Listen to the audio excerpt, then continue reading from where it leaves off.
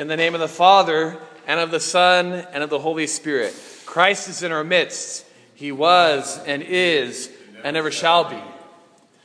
In this morning's gospel, we hear Jesus saying what prayer and what fasting are.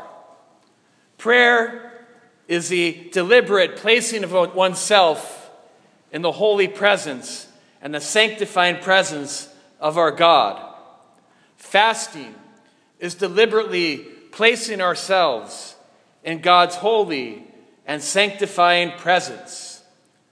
Before we get to the scene today of Jesus healing this demoniac, let's talk about where Jesus had just come from in the scriptures. Jesus and three of his disciples, Mark, James, and Peter, James, and John, were up at Mount Tabor. And at Mount Tabor, Jesus revealed himself. He transfigured himself. He revealed himself in his divinity, it says, as much as the disciples could bear. And as human beings and as Orthodox Christians, this we understand to be the highest kind of spiritual experience that any Orthodox Christian can strive for and have. And this, Peter, James, and John, as we know, were Jesus' closest disciples, the ones that Jesus had this inner core. These three were his inner core, and Jesus revealed this to them. They had this great, life-changing, body and soul experience of God's divinity. Then they came down from the mountain, and they come into this village, and they see this scene about them, and they see this father, and they see with his son, and then they see the disciples. And the man complains to Jesus that his disciples cannot heal his son. And then Jesus instantly heals the boy.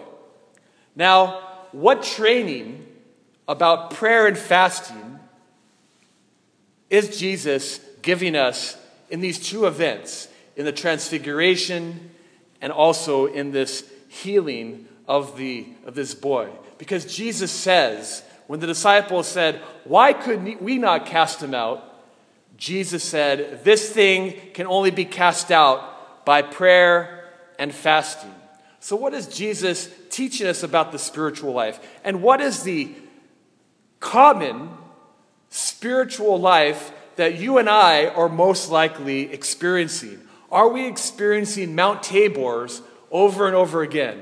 Are we seeing the divine light over and over again? I don't know about you, but I have not yet seen the divine light of the Transfiguration. But I do know, and I experience what the disciples experience. And I do know and I experience what the Father experiences and what the Son experiences. And that when Jesus says to me, this kind of thing can only come about prayer and fasting, this is something that I can do right here and right now. Not only right here and right now in the liturgy, but also any time and any place that I am, I can pray and I can fast. This is what the reality of Orthodox Christianity is like for most people.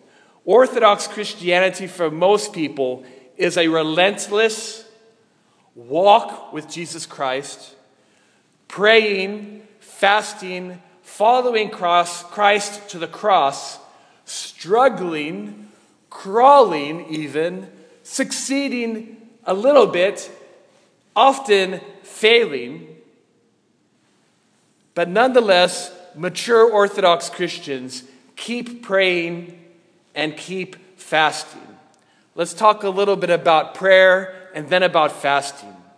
Prayer is putting oneself actively in God's presence through spending time with God, preferably in a quiet place, in silence and in solitude.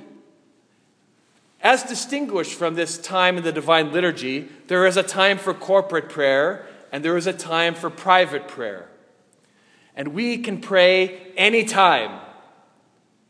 And especially we can pray during this very unusual time of this quarantine and this coronavirus. You could pray You can be in God's presence, and God can send his grace upon you, and Christ can save you even by praying and being actively in God's presence. Now note, what might it feel like to be praying with God? What will it most likely feel like when you're praying with God? It most likely will feel like that when you're praying, you experience an absence of God. And this is okay. It's normal. Prayer should be arid. Prayer should be like you're in a desert. Prayer should be searching. Prayer should be crawling.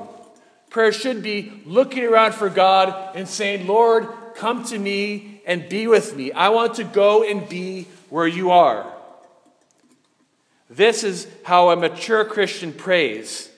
The mature Christian prays anyways, whether or not he or she experiences a Mount Tabor experience or experiences the experience of these difficult times as we see these people in the gospel today.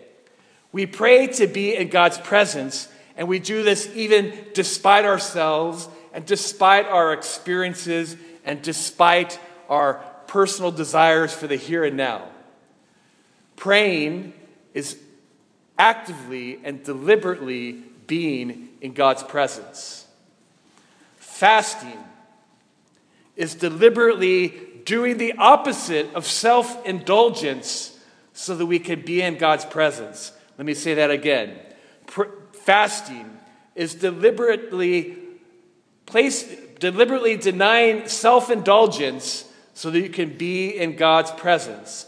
Fasting is putting aside all comforts, all teddy bears, let's say, all tools to find and comfort ourselves, whether it be the pleasures of the world and the pleasurable experiences and feelings of the world, our succors, our comforts, putting them aside, separating ourselves from the world to purposely be selfless, self-emptied, so that we can be in God's presence.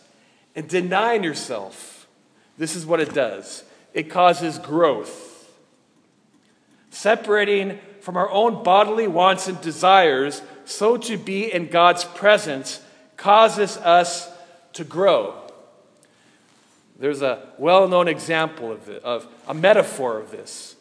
If a mother had a baby, a young baby not yet knowing how to crawl or to walk, and that mother held that baby all the time, never put it on the ground, the baby never struggled, that baby will never grow.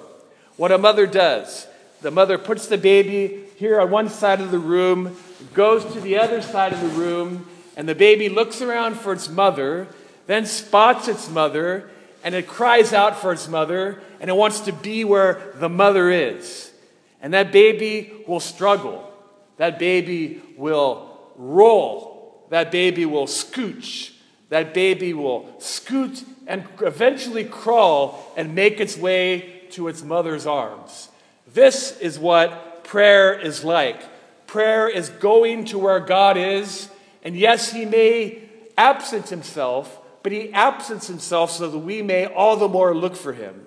And the sign that we are finding Christ and looking in the right direction is when we are following him, and notice that we are following the way of the cross, and we are willing to withstand anything and endure any tribulation and trial so that we may crawl and scooch and eventually crawl and walk and be with our God. In closing, in the epistle today from Hebrews, it was read that St. Paul says that faith is a sure and steadfast anchor of the soul, a hope that enters the inner shrine, that is the Holy of Holies, where Jesus has gone as a forerunner on our behalf. Prayer and fasting are things that we can do to mature and grow our faith so that we can follow Christ. Faith in Christ, it says here, is the anchor. The anchor is the one that secures a boat. An anchor is the one that keeps a boat from drifting off from where it is. Faith in Christ is our anchor, And our hope in Christ is that which enables us to follow our Lord, as it says, into the Holy of Holies. For those of you who don't know, the Holy of Holies was the most holy part in the temple of God, that the high priest can go into only once a year for the forgiveness of the people. Jesus became our great high priest, and he is, it says, the forerunner. It says the word forerunner is the same word forerunner that we use for John the Baptist. He is the one that is opening the way, that is preparing the way for us to enter with him, to be in his holy and sanctifying and life-giving presence, and that the way that we may be with him in his heavenly eternal kingdom.